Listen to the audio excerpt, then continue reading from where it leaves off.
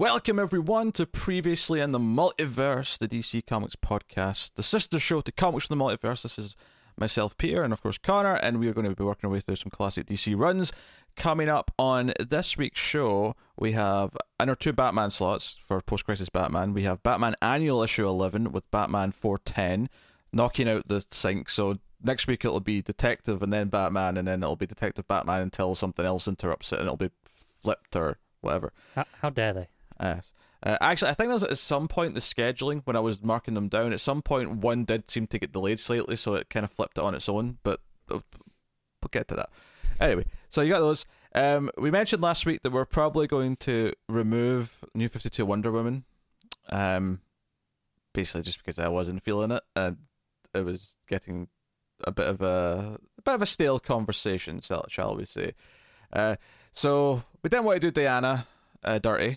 So we have stuck with Wonder Woman, but we have jumped back to, I guess, joining Batman in Post-Crisis Land.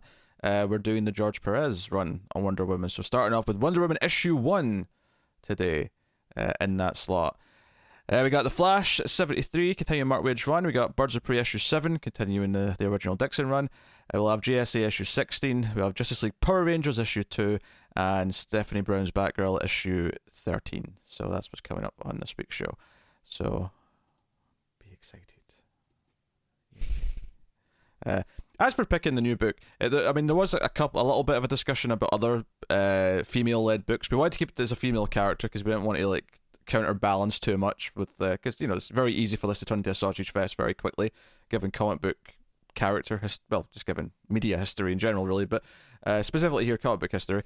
And we landed on that just because we thought that another Batgirl or a Catwoman run or something like that was just going to make the whole thing too bat heavy, because we got Birds of Prey, we got a Batgirl, we got the Batman slot, so double Batman slot as well. Yeah, double Batman slot.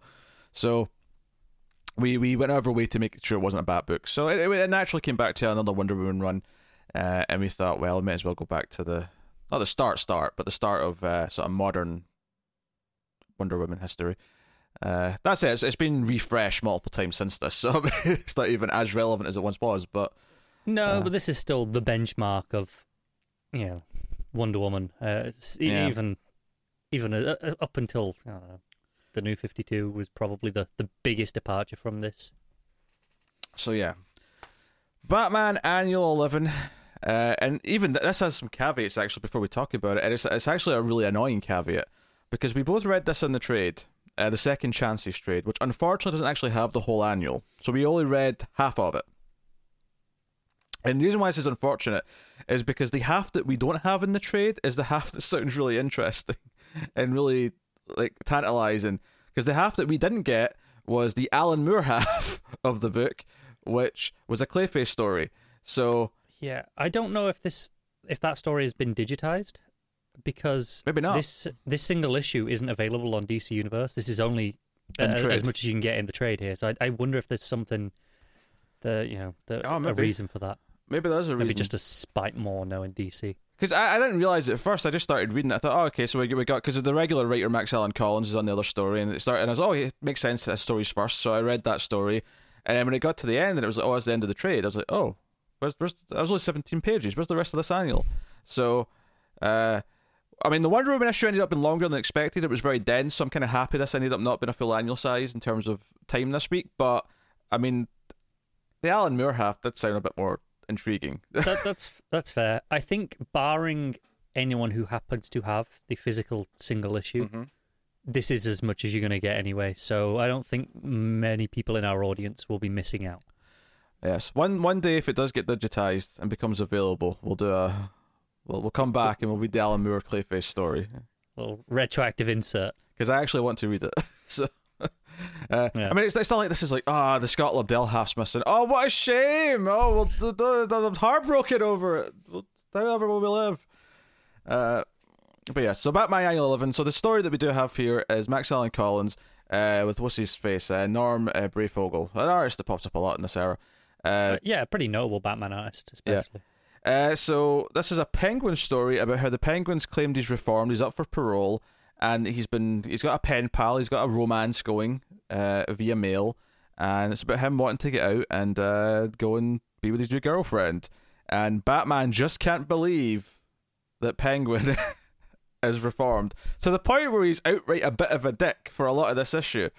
Yeah, there's a whole bit in this issue where he I don't know if he uses the exact leopards don't change their spots. I don't know if he uses that exactly, but I feel like he does something along those lines. He basically does. If it's not leopard spots, it's definitely another cat with another stripe or something. He does something, and I'm like, then why do you bother putting them all in jail if you don't believe in rehabilitation? Just kill them all.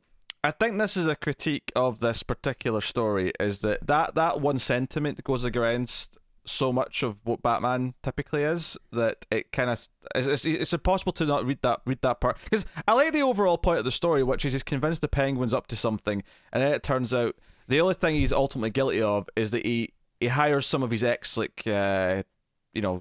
henchmen to be like security guards at his new legitimate umbrella factory business, and that's technically breaking parole because it's working with other cons. I think all of the workers there are ex-convicts, and that's what's breaking parole as well. It's like, so he hired them intentionally because no one else would. Yeah, it comes from a nice place, but this is a real thing. Like, known felons can't work with each other if they're on parole. It's just a kind of a thing. Not everywhere, but in a lot of places.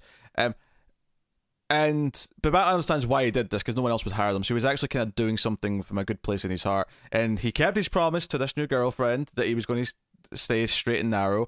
Batman was convinced that he was going to do something bad, to the point where he's mad at the parole board. The parole board, by the way, who don't like Batman being there, like, it's a sham that this vigilante's here to offer like character testimony. I get that. It's a bit on the odd side, and. I mean, I do like some of the jokes, though. I like Batman and Robin are out fighting things, and the bat signal goes up, and he's like, yes, so what will it be? Maybe it'll be something normal. And Batman's like, nah, Commissioner Gordon wouldn't have us just do the old typical normal crimes. Yes, this will be something big. I bet the Penguin's finally up to something. And then Gordon's like, oh, it's just some normal stuff. Let's get some liquor store robberies to take care of. Here you go. That's what it is. So it's a very cartoony representation of Batman, even though ultimately at the end he's the one who kind of, like, obviously he learns his lesson a bit by the end, and essentially tells the girlfriend, look, he did what he did for the right reasons. He actually was doing a good job of not being a criminal. Yeah, he goes back to the parole board and is like, do you know what, maybe we should go easy on him. And they're like, nope, Tuffy broke the rules. Yeah, so he's in jail, but the girlfriend's not left him. She's coming to visit him. And it ends with her saying, "Oh, don't worry, I know you were doing good. A little bat told me." And so he learns his lesson. It's a bit overly comical, and he's a bit aggressively a dick about, because he basically goes to argue, no, he should never be let out. He should never. There's no chance of Penguin ever rehabilitating, which is a lot out of character. But yeah, I think that's the problem, because it's not like it's just one throwaway line. It is pretty much the core concept of the entire story. Not that it doesn't make sense with certain characters. I think when you've got a character like the Joker, yeah, I get why Batman would argue that he should never be let out of Arkham, because he's such a psychotic. That's a big difference as well between Arkham, which is for the mentally unstable, and no, this is just a prison, right? I don't think Penguin's in Arkham here. No, they just say Gotham Prison. They even call it Blackgate. So I don't know if Blackgate was a thing yet. Probably not. I don't think Arkham was really that big a deal yet, to be honest. But, it's just, he's in prison, and it feels weird to argue that, there's no chance for them all. Then why bother putting them in prison? Yeah. So, a bit odd. I mean, it was an amusing enough read. Yeah. With some spots, but I wouldn't, shout or stream about it by any means. What are you rating it? I'm going to give it a 5.5. It's fun enough, but harmed by its premise. Yeah. I'll be nicer and throw it to 6. It's an easy enough read. I think you have to go into it though with it's one of these weird older takes on a character that doesn't really fit what they've kind of been really solidified into. But I think the problem is it doesn't even really fit the Batman we've been reading in previous issues from this era. That's true. I think the whole concept of the issue is meant to be kind of this just comical story, because it's all about Penguin having fallen in love and wanting to, and it's not like Penguin's going to stay a good guy for long. I'm sure he's a villain again relatively quickly. Some point within the next couple of years at most. Yeah. So it's like this was a serious story attempt. I mean, you know what? If Penguin shows back up in this run and he's got this girlfriend still, and he becomes like some sort of like weird informant or something, then sure, maybe he was setting something up or whatever. But as it is, I don't. It doesn't feel like it's got much of a purpose. Yeah. Even the placement in this trade being just at the back of the trade, just for inclusion's sake. Yes, it wasn't next in the order it should have been in. They put it in. I kind of get why as well, because the next main issue does sort of continue the origin of Jason Todd's Robin career. I mean, this is pretty common in trades to jiggle around the order a little bit, just for what's more natural flow. And I don't begrudge them to that, but the fact that it's later means, okay, it's not setting up anything else in this book at least.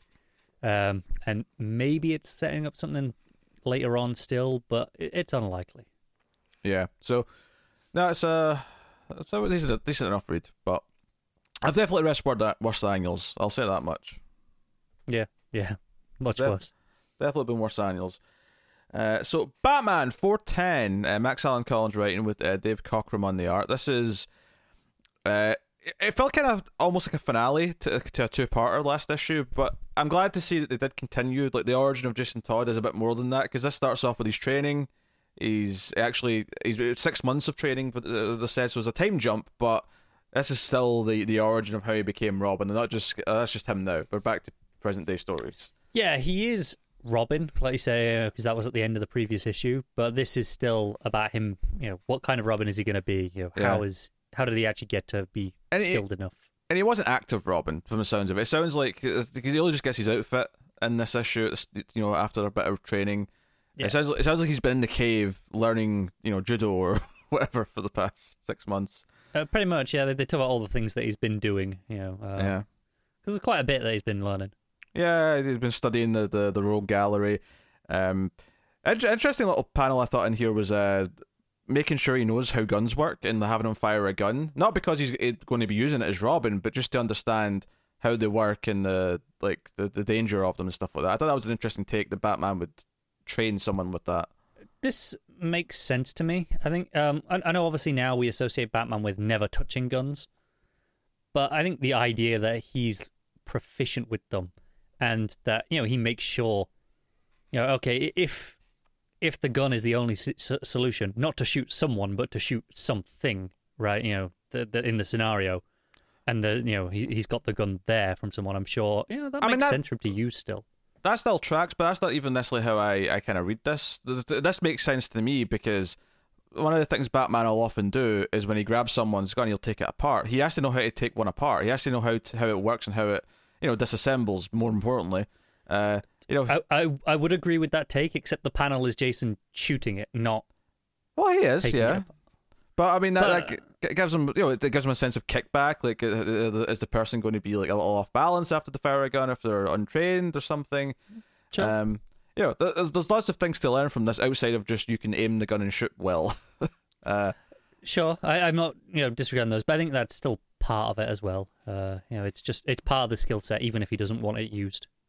But the conversation quickly turns to the big coin and therefore Two-Face, and Jason mentions that, you know, you've taught me a lot about your Rogues Gallery, Penguin, and so on, but you've not really talked about Two-Face. And he tells the origin of Two-Face, but he does leave out the part where his father was killed by Two-Face for, he was a Two-Face henchman. He double-crossed him or said something against him, and Two-Face killed him for it. He leaves that part out. I do love, though, that when he's explaining that Two-Face's crimes, because he's explaining the coin and flipping the coin, one thing that's a little bit different here, in this part of continuity as far as like Two-Face's coin, is that I always associate the coin as being something that Harvey Dent had himself before he became Two-Face. Here it's different. Here it's, is it Maroni? I think it just says who the gangster is now, think about it. No, I don't know. But whoever, it's the guy that throws the acid in his face. It's his lucky coin that then he takes and sort of it becomes his. Interesting little difference. I mean, I like it being Harvey's coin from like Long Halloween and stuff, but I mean, it's not a big deal. Yeah, it's a small thing. I agree that I prefer it being his coin. That's probably why it stuck. Yeah, but it's not like a deal breaker. But the thing I love here though is to show that his crimes are always in twos. There's a panel of Two-Face robbing a theater, and the sign above it says a double bill of Rocky and Rocky 2. Yeah. That made me laugh. That's what you came up with. There was no other movies that you just thought a double feature of the first and second movie or something. I mean, it works. I actually appreciate the drawing of that panel as well, because it's like on a corner, and you've got you can see it twice, the sign as well. I think that's a nice touch. Yeah. So it's two-toned as well. It's just this sort of yellow and light green, and that's the color of the two halves of his suit, but it's also the color of everything else in the panel. So it's and that plays for the vast majority of the flashback. That's true. Here Yeah, as well. There is like a blue as well at points, but it's mostly in these really muted tones that make it very clear it's flashback. Well, yes, and most importantly, there's two colors. Two. There is, yes. We got the two.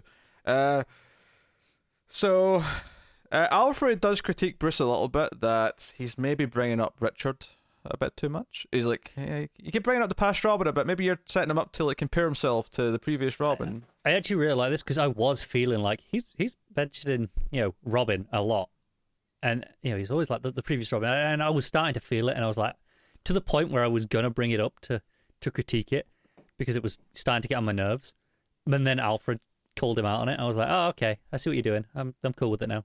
Yeah, it's just there's a story beat. So he takes him to Gordon for the first time because the bat signal goes up. He's got his new Robin outfit, and he introduces Gordon to the kid. And Gordon's like, I thought you swore off working with the child again. And don't get me wrong, I think Batman's logic, a little more so with the Alfred scene than the Gordon scene, because with Gordon he doesn't really go into it too much, is that, well, he's already gone down a path where he's on the street, he's fighting, I'm channeling his energy into something better, because he's going to be a little delinquent if I don't. He's basically decided it's this or he's going to end up in jail. Yeah. But, there was a letter sent to the police that addressed to Batman and Gordon, and inside there's playing cards, and there's two pairs of face cards. And a two. And a two, of course, yes, and a two. Yeah. And Jason's like, this must be Two-Face, and then they realise, oh, he's got these henchmen that are both twins. There's two sets of twins. They're just twins. There's two sets of twins. That is like peak Two-Face. So Two-Face and one of these sets of twins, the mustache ones, they're going to rip off the sort of the pickup, the money pickup from a casino on the outskirts of Gotham, or wherever it is. And yeah, we get this whole scene of like, and honestly, this was kind of a funny sequence for me. Was like them not quite getting his plan, and Two-Face yelling at them for like not quite getting it. And even the moment where he flips the coin to see if they're going to do the crime, and like the one guy turns to us, is like, does that mean we do it? I was like, that means we do it. I like how frustrated they were as well, because it wasn't just they weren't getting it at first as well. They were like, okay, so we're going to do it. We'll case the joint. We'll come back tomorrow. It's like, no, we do it now. It's like, but we're completely unprepared. He's like, I don't care. This is how it works. Yeah, fate. Yeah. It came up tails or heads, whatever it would have been for the choice. I don't know which one it was. And we're going to do it. And it is quite dark. Two-Face actually kills a guard. One of the guards that are taking the money out, he kills. He threatens to shoot into the crowd, which is also very dark. And he's got two trucks outside, of course, because, well, Two-Face. But Batman and Robin show up, have a bit of a tuffle with them. Robin takes care of the henchmen, and Jason does his big sort of like heroic moment of the issue is that Two-Face takes a hostage, just this old woman, and Batman says, hey, take me instead, don't hurt someone innocent. And Two-Face, quite rightly, says, well, no, you're Batman. Like, if I take you, you're just going to, like, beat me within seconds. Like, that's not a chance. You're a bad hostage, okay? You're too capable. Yeah. And Jason's like, oh, how about me? I'm a kid. I'm close to Batman. And I'm the second Robin. And that's really what convinces him. I'm the second Robin. That's your theme. Yeah. It's working. So he takes Robin back to his two-tone car, but Jason, dives out, hits the brakes, yada yada. Batman chastises him a little bit for it, but admits that's what the previous Robin would do. Batman commandeered someone's car. That's right. This bright pink car. He commandeered someone's car. Because if Two-Face had seen the Batmobile pulling up behind him, he would have known that it was Batman and acted out immediately. Which, there is some logic to that, but it's still really funny, the idea of Batman saying, I'm commandeering this vehicle. It's not like he has a badge to flash either. His whole costume's a badge. It's like... I know, but... Yeah, I just the way he picked as well. It's like this bright pink thing. Yeah. So, I mean, we'll get to the final beat in a second, but, I mean, ultimately, the issue succeeds at showing Jason's been training. He has a classic sort of toe-to-toe with one of Batman's big rogues. The rogue plot itself is fun, I thought. A fun little silly heist. And then, ultimately, he gets to show off and be a bit of a hero in his hostage situation. Two-Face does get away, unfortunately, of course, though. The book ends with Jason saying, I don't want to go to bed yet. Can I stay up and study some more villains and stuff and do some homework? And Bruce's like, yeah, you're like to be wired. You've had a big night. Yeah, you can wind down and do some research. And almost immediately, when he's looking at Two-Face records, he finds his own father being labelled as dead, killed by Two-Face. Oh, well, presumed dead, which means he's definitely showing back up. True.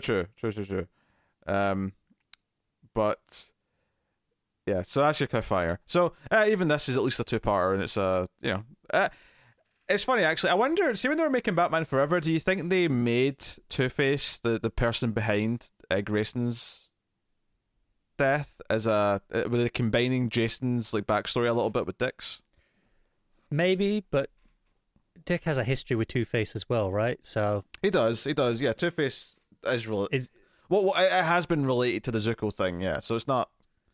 Yeah, like I mean, I consider Two-Face to be as much of as is probably Robin's primary villain across the board. Just if you had to give a Robin an antagonist, it's usually Two-Face that ends up in the role. Okay, I've never really considered I'm connected to Jason until I read this. So I'm just kind of going off by this issue. I think with Jason, it gets overshadowed by what comes with the Joker, right?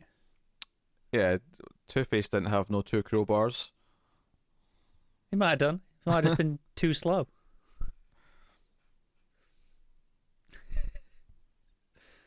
Some of the puns you give me shit for, that was... I know, I will hang my head in shame. That was diabolical. It was. Yes, and I typically like the art in this issue, actually. I thought the expressions on the henchmen's faces in particular, like all of their stuff with Two-Face, I thought was very animated. Very cartoony, of course, but it made for an entertaining back and forth. So I agree, it's pretty solid. Well, it's a solid issue. Solid issue. What are you giving it? I'm going to give it a 6.5, I think. It's pretty decent. I was going to go with a straight 7. I think it's good. Not great, but good. So, go. There you go. All right. Wonder Woman issue 1, George Perez, with Greg Potter assisting writing, but George Perez is, of course, also in the art. So I believe Perez plotted and Greg Potter did the script itself. Okay, but he also did the art, so... Yeah. So very much the Perez being at the forefront of the thing. And I've never read any of this run. I don't know if you had. No. No. It's one of those that's always been, on the list to get to at some point. Yeah. And this was a longer first issue, which we did not know about. Sometimes you get like a 24-page comic here, but when I got to page 25, I was like, oh, how long is this? Oh no. Is this like 50 pages? Because these are really dense pages. And I will say I'm glad in this particular instance I was reading on DC Universe because so it's single issue, so I could see the page count right from the start. I was oh my god, is this like an 80-page issue 1? Like, how long am I sitting here reading this? I would have warned you if it was. As it was only like 30. I'd have thought, you'll be fine. Yeah. Yeah. So this is like your full-on origin issue. Although it's quite late in the issue before we get to Diana herself, really.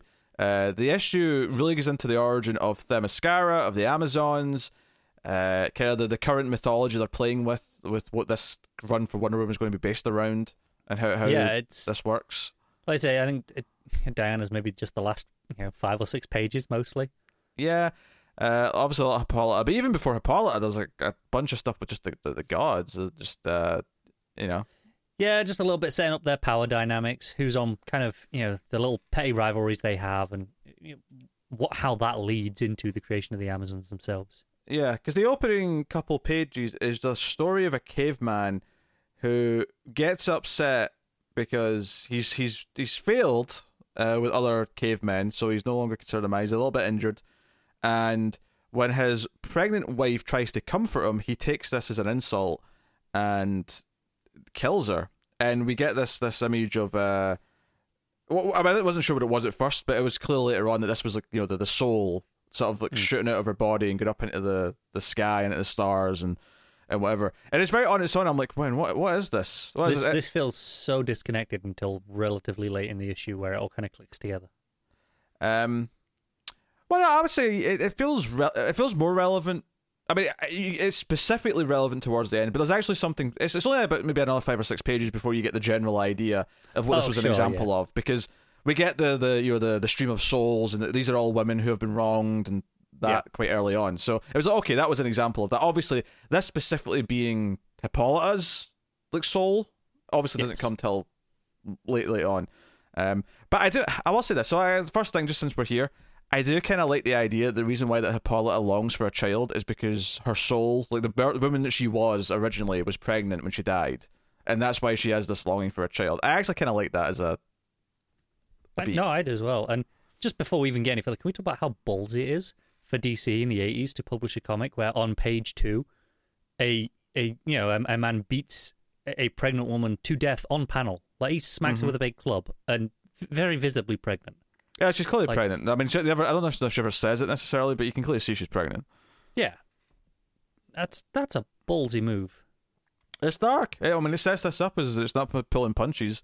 And you've got the gods, and they're debating about who is it? Is it Aphrodite who wants to make the Amazons? I think it's Artemis who wants to do it first, but then most of the woman goddesses are on her side. Yeah, most of them are on her side. Ares is against it, wants to just, make the man world fear, blah, blah. Usual thing. It's just like, I don't want any of this shit. Like, sort this out on your own. I don't want to deal with you petulant children. And he really is like, screw this. Yeah. But they go off and they go the Charon. They go off and they go to he's never taken anyone here before, but they go to this well of souls, and we get them all swirling around, and that's where we get, okay, so these are all female souls that died in vain or died in horrible circumstances or were wronged. It's really striking imagery still, though, because it's like, pitch blackness with just these white souls floating around. It's really effective. It's funny, because there's a couple of pages where, they're making their case to Zeus, and I'm sitting reading it, and I'm going, is this going to be a lot of this? Because I don't know if I'm going to stomach too much of this sort of stuff. But it kept going, and it's okay, so they're going to do this thing, and when they got to the Well of Souls, I was like, oh, okay, so this neatly ties back into that first scene. And it kind of became clear, okay, this is the creation of the Amazons. They're about to essentially form this race. And it worked quite well. I mean, I think that this first issue is obviously a weird one to judge the run on, because this issue is not the run. This issue is a prelude to what the run's actually going to be. I mean, the book just ends with Wonder Woman becoming Wonder Woman and been told she's been sent off to, the mainland. Yeah. This issue is everything else before that. Right, but it gives you an idea of the sense of scope and the way they're going to be telling the story. Like saying, pretty willing to do some dark stuff. It feels big. I mean, there's the shots after this where you get all the souls sort of like landing in the water, and then all the Amazons like coming out of the water naked. Like, it's all very...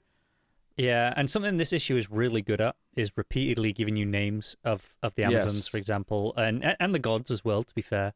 Just really making it clear, no, these are going to be characters that you're going to want to know, and these are going to be recurring names, and it's really good at kind of reinforcing that.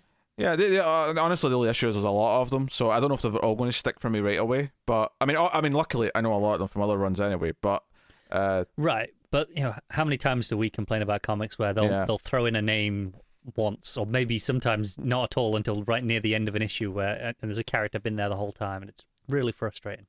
Yeah, because there's sort of 3 Amazons you can need. Obviously, Hippolyta is one of them, although it's spelled a little bit differently, because I was like, is it maybe pronounced differently here?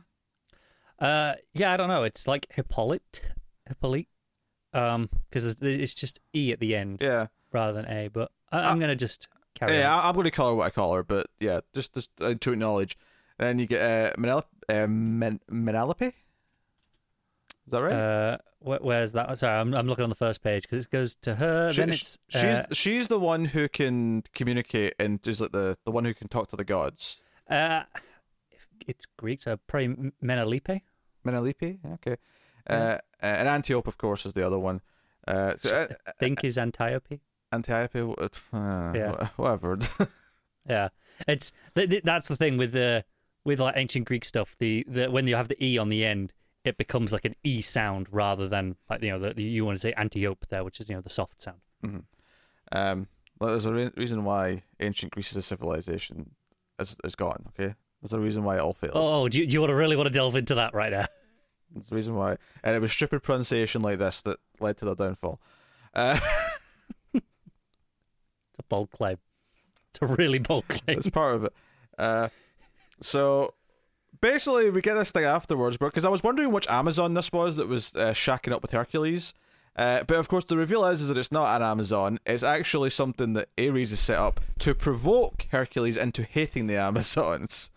By this basically facade. I almost want to call her a tulpa. I was getting like from Twin Peaks vibes of just like a created being. Sure, I can go with that. I guess the way she disappears at the end, where she kind of like there's like, I mean, not in Twin Peaks they turned out to flames or anything, but the idea that they just went away. Yeah. No, that is interesting. And for the record, they do use the Greek name, Heracles, rather than the Romanized Hercules, which is a small thing, but it's just consistent with being accurate to the period they're playing with. Yeah, I'm going to be honest, I never even noticed that was spelled differently. I just read Hercules and went about my business. And no one would really mind reading Hercules. I don't think most people will still say that, but yeah. Greek story, so they use the Greek name. So, but it's basically just there to sort of, he's like, provoke him into the idea that, no. Because she says like Hippolyta has said something about him, called him weak or whatever. I don't know what the exact phrase was. I can't find the bubble. But basically, just says, he's not that much of a man. Yes. He'll submit to the Amazon women. And it kind of all boils down to, so they go off to fight the Amazons, and there is a bit of a fight between Hippolyta and Hercules. He's picking up trees, she's jumping around, but ultimately it seems to calm down, and Hercules seems to have she's earned his respect by proving herself in combat. Now he will, maybe we can live in harmony side by side. You've earned my respect. Unfortunately, it's all a bit of a scheme, and they basically plan to poison and imprison, because obviously he's with Hippolyta and then she faints after drinking. Get all the guards down, all the usual. Yeah, and she wakes up in chains with just a sheet on, and he basically flat out says that she's going to be raped. This is really dark implications. Like what's here? And then she speaks to it wasn't Hera, was it Athena? It was probably Athena. Yeah, it was. Yeah, and basically begs to be let out and says she needs revenge. Athena says no, it can't be that. It can't be out of violence. You have to keep your. Athena gives us shit for they were supposed to be leading humanity into being better, and they just kind of went off and did their own thing. Yeah, and then they basically failed. They failed in what the task originally was. And if I have any critique of the issue, honestly, it might just be that I don't know if we kind of skipped over that part in a way where it just kind of skipped straight to Hercules is coming to pick a fight. I could have maybe done with a few examples of like what they were doing in the world, because we get them waking up and we get them like, oh, fruit, great, and we get the idea that they've got their city of Themyscira at this point. Yeah. But even that's only introduced as Hercules is marching on it. So it's okay. We don't get the idea that how much time has passed and how much they've kind of neglected their duties. Yeah. Hippolyta lures in the guard by being naked. Breaks out her sisters. There's a great page really with the sword. That page with, I was gonna say with the sword. I love that. It's super interesting because you've got all the panels still behind it, and that's just superimposed on top. It really grabs your attention, especially the bottom half of the page where you can still see the panel happening behind it for the most part, even though it's like very obscured by like the hand at that point. I think it is the wrist. Yeah, and the chain that's kind of like dangling from her shackles as well. That's been broken off. So obviously they fight back and they kind of rescue themselves, but the gods then say, okay, look. Kind of a punishment, but also as like a way to redeem yourselves. You've got a new task. You're going to be given an island, and it's above like something you have to. You're going to be jailers essentially, and you're going to have to, protect it forever. You're going to be immortal, and it's going to be shielded from the world, but no mortal man must never trespass on its grounds, is the exact word. Poseidon appears briefly to open up the sea for them. Yeah, let them get across. So that's neat. And they build what we think of as Themyscira. It talks about them actually building all these like statues and buildings, and then it leads into, and again, there's a big time jump here where it kind of implies it's been like, is it 3,000 years they implies past? Something like that. I think so. It's definitely a while, yeah. Yeah. And this is where we get to Hippolyta longing for a child, and she doesn't understand why she has this longing, but it turns out that she was pregnant, and that's like what really connects that opening scene, is that, okay, that was Hippolyta's soul, like the one came from this woman. Yeah. So she goes out, and this is that makes the baby in clay. And you have a bunch of the various goddesses and Hermes giving their blessings. And it's the other important part here is this is also teased back in the Well of Souls when they're creating the Amazons. One soul stays behind, and one of them comments, "Oh, what about that one? It's not God." And one of them says, "No, that one's special and has its own destiny, and that'll come later." So the implication that the unborn child's soul is there but isn't ready to go yet. So interesting concepts being thrown around here. Yeah, it's really neat. Yeah. I do wonder if if the run's going to actually sort of delve into why that soul had to wait behind and couldn't go with the rest of them. If it had to be a case of Hippolyta needed to be old enough to be experienced to be a mother first and then actually raise the child. I think it was just, it needed to be once she was ready to be the mother that her soul was supposed to be. Yeah.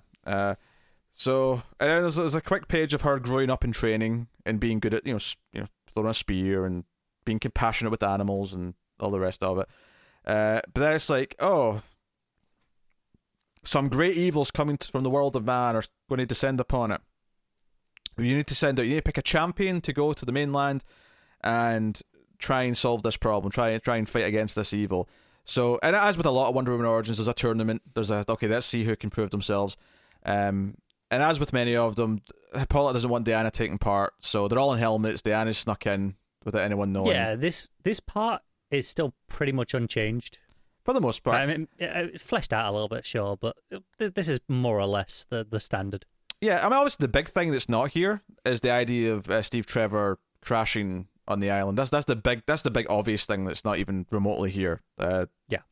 So, but the idea of the tournament and her kind of winning her way to go. What's the other interesting thing I thought was different?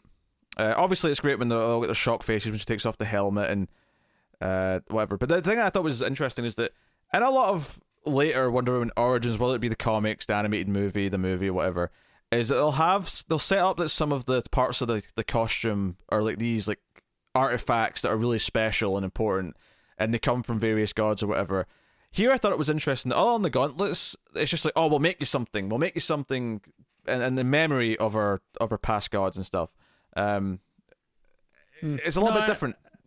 I agree, and it's where the gauntlets have always been, the primary thing, right? With her, like that's been the special part. That's why they're the bit that blocks the bullets, for example. Well, that's funny you mentioned that, because one of the things that comes up is they start talking about a test with the banging flash of lightning or something like that. They call it. I'm like, she must face the flashing thunder. Yeah. What the hell is the flashing thunder? Yeah, I was like, what the hell are they talking about? And then one of the Amazons just pulls out a gun, and I'm like, whoa, where did that come from? Yeah, and she's basically like, look, if you're gonna go out there in man's world, yeah, you're gonna have to be prepared to face this. And the idea this is like the sort of not the biggest symbol of evil, because the nuclear bomb exists by this point, but the more common symbol of evil, the thing that's more prescient in a large scale. Let's say, more importantly, the thing that she will actually encounter on a regular basis if someone tries to stop her. So yeah, she shoots Diana, and Diana blocks the bullets, and it's this big moment. I love these panels of her face, like just in complete shock that she didn't realize she could do this. Yeah. And part of it's just the reaction to the gunshot itself. It's the first time she's seen or heard anything like it. And obviously the implications here that she was always destined to be the one to go, and that's why she came as the daughter when she did. And I think maybe there's a general idea here. Maybe they'll delve into this in the run, but it had to be Diana because she's the one who was a new life, who had never had a chance before. Whereas all these Amazons who were technically reincarnated from other people, There's a fundamental difference there in that Diana had to learn from scratch. She had more of an ability to. I guess this is maybe boiling down to too much of a simplistic term, but she wasn't scorned already.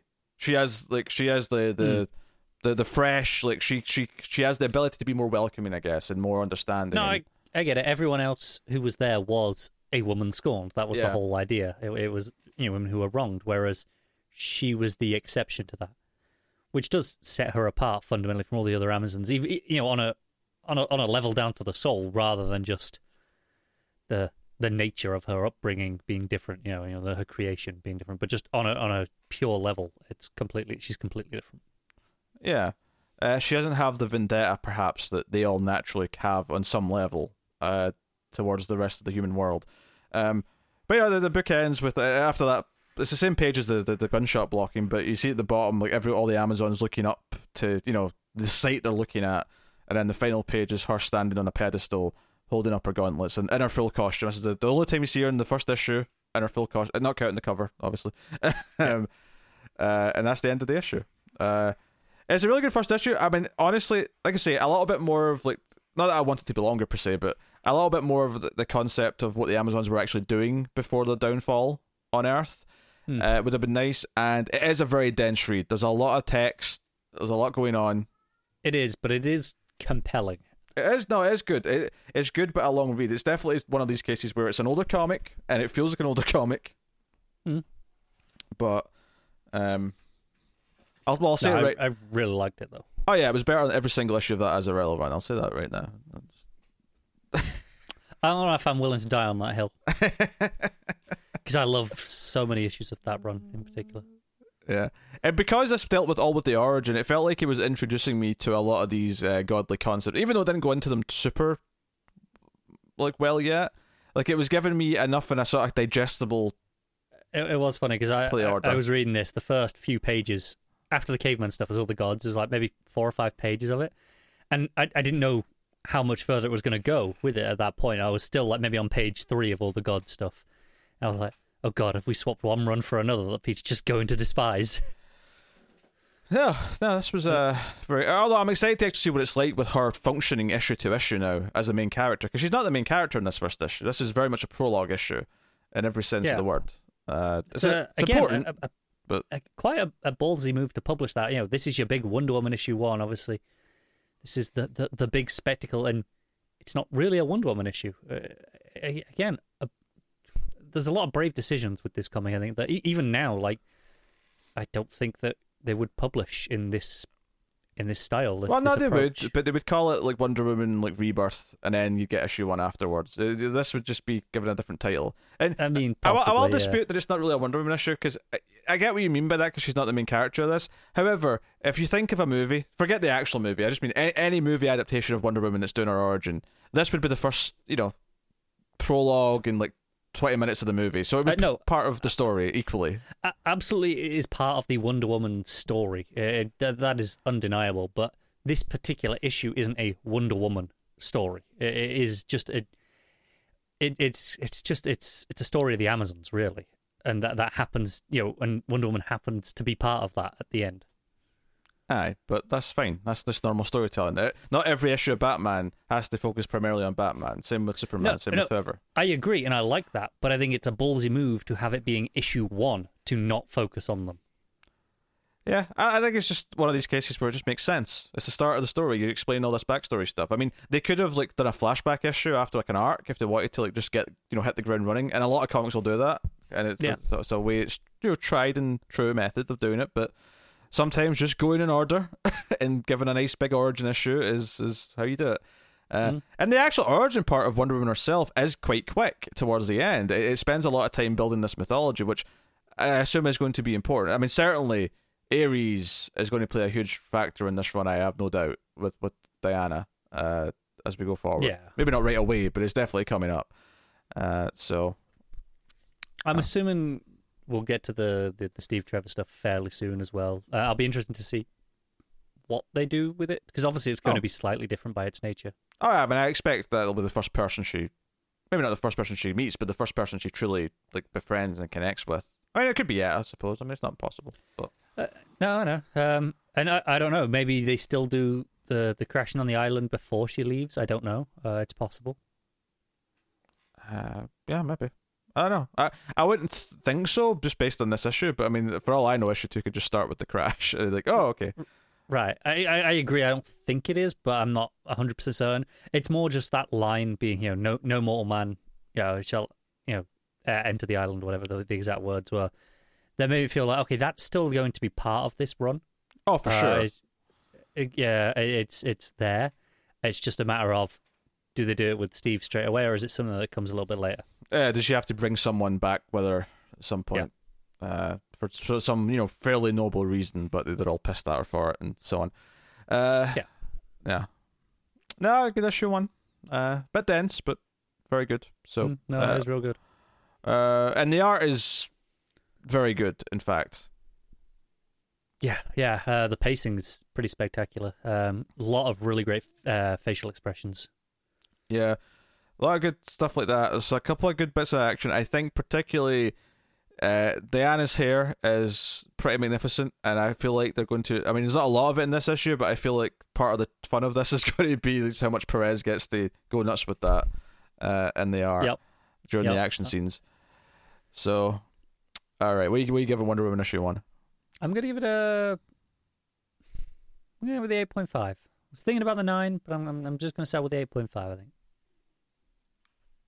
Yeah, I'll say 8.5.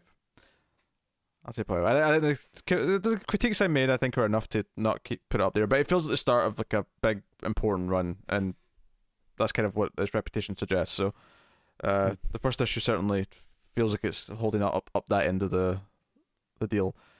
So, cool.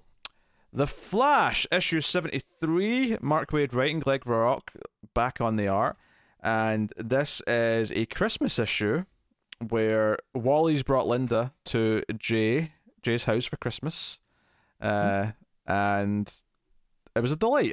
Frankly, this was a delightful little story. I have one major critique that bugged the hell out of me towards the end. Okay. And like immediately knocked a whole point off for my reaction to it. But overall, it was a pretty fun issue. Okay.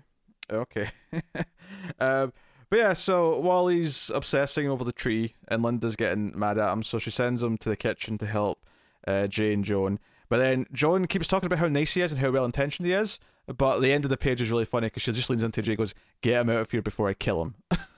Yeah, and he's like, "Got it," and just grabs the helmet. Yeah, because he keeps saying, "Oh, can I share the way help? Because I mean, I could do it really fast." And she's trying to make. She wants to make a traditional Christmas dinner. She wants to do it at the regular human speed. She wants to enjoy the process. Even Jay's there peeling potatoes at normal speed. Yes, he knows not to question this tradition. This means a lot to his wife. He knows to keep his mouth shut. So he's like, "No, get your costume on. Let's go. We'll go and just do it." And they do. They talk about Christmas, what he wants to give Linda. And it's nice. I think after the last issue ending with the romance finally being solidified as a relationship, I think it's nice that this issue is like the reaction of the happy grandparents. Oh, he's got a girlfriend. Oh, it's nice. And it kind of, I think tonally it feels quite nice to come to this after that issue. It does. And Jay's already like, "So, you giving her a ring?" He's like, hold on. Even I'm a bit slower than that. Let's not speed things up. And he talks about how obviously Christmas means more as you get older. It's more about family and friends and less about being excited for presents. But he misses the thrill, and this might sound selfish, but he misses the thrill of just being really excited about that new baseball glove. Yeah. Which is a nice payoff later when that's what Linda got him, as a baseball glove. And it's like, oh, look how well she knows him. It's a really sweet ending. But they're just doing good deeds. They're catching presents. They're getting people out of the way of cars in the snow. Going to like soup kitchens. Ultimately, they end up helping a pregnant woman, who's the one who's going to get hit with the car. And it turns out there's more of a problem though. Not only is she pregnant, her husband, who's getting laid off from his job, it's his last day at work. He can't find a new job, so he's turning to some thugs have convinced him to help steal all the money at the end of the shift. And she's crying and mortified that he's going to do this. And she says, he thinks that this is the only way he can support his family, and that he's got a baby on the way. Literally going into labour there, and they have to, speed to get some doctors to her. Yeah. So Jay stays with her to help deliver the baby. Wally goes off to the department store to help things. And even this is kind of fun, even though obviously the story's getting a little more serious because there's a thing to save now, there's a thing to stop. What I like about it is, one, you've got the Christmas chaos of like Wally being, oh shit, this place is packed, it's Christmas Eve, it's the jingle all the way chaos. You know, LaRock read this script. God damn it! All these people on one page. Yeah. Because it is like it's like a Where's Wally page. It really is. But I do like that what he's trying to do is to, like, in the Christmas spirit, is stop someone from becoming a criminal. It feels like a really nice goal, as opposed to just saving something from something bad happening. Yeah. You know, there's like a nice spin to it that feels quite positive. And he tries everyone, and the twist is quite obvious, if you want to call it that. I don't know if it is a twist per se, but the idea that he's checked every employee in the store, all 300 or whatever it is of them, but the one that he's not seen is the one who's playing Santa for the kids. That's the one that's the guy. And he's actually too late. He's already in the back room, he's taking the money in the bag, and he's not happy about it. He looks really, I mean, the art's good here, showing that he's really sad as he's using the crowbar to pry the door open. He's like, oh, what have I become?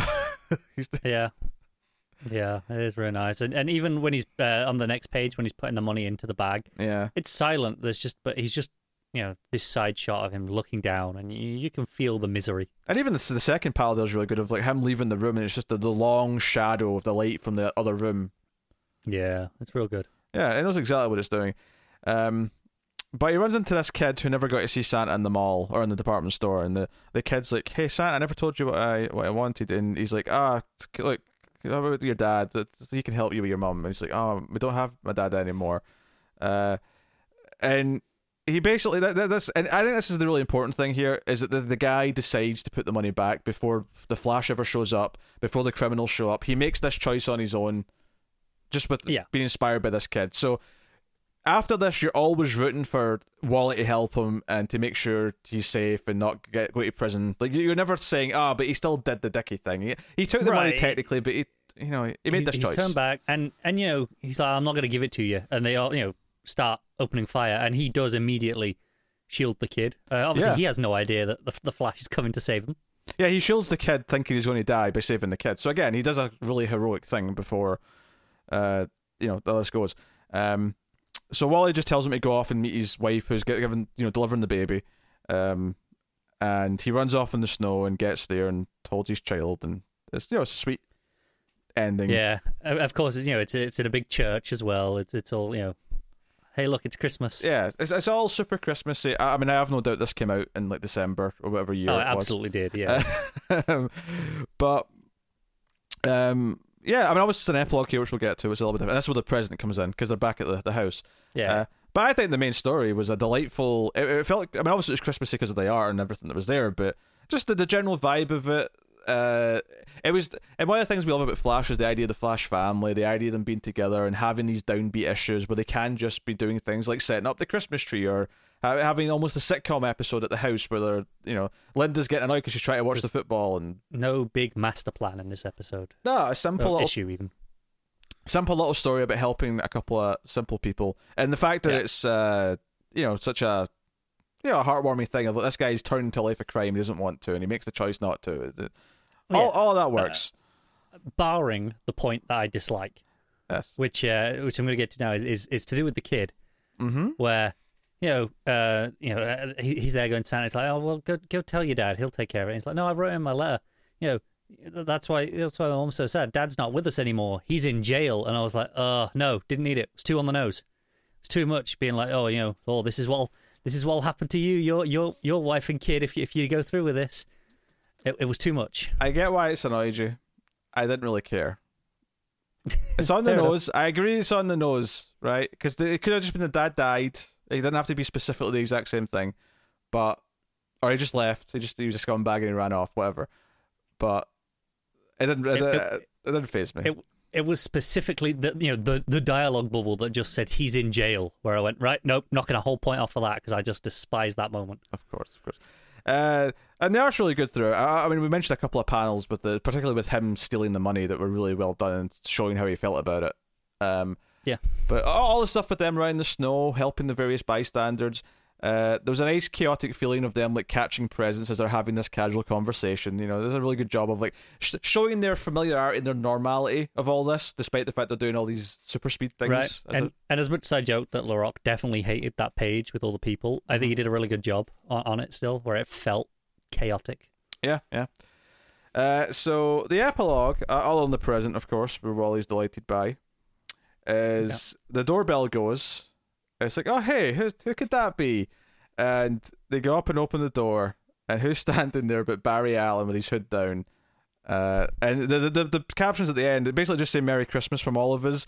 But don't worry, we're going to get to the how, we're going to get to the why, and all those things next issue, but have a nice Christmas. Yeah, that's an interesting cliffhanger. Yeah. Is this the start of Return of Barry Allen, that arc? Because that's a really famous arc. I don't know. Maybe. I don't know how early that comes in this run. It might be that. I didn't think it was this early, so my impression was this is, something, I don't want to say sinister, but not as it seems. Sure. Oh yeah, very possibly. That was my initial impression. Is this is a comic cliffhanger? It's it's a trick somehow. Well, even I don't think that story is actually about Barry really coming back, though, right? I don't think so. Yeah. Oh no, it is. It starts issue 74, which is next. Yep, this is. Oh, okay. This is us getting into that run, that story. Yeah. Oh, fair enough. I assumed it was later in this run for some reason. So, neat. So it's the cliffhanger did generally come out of nowhere. I wasn't expecting Barry to be at the door. So no.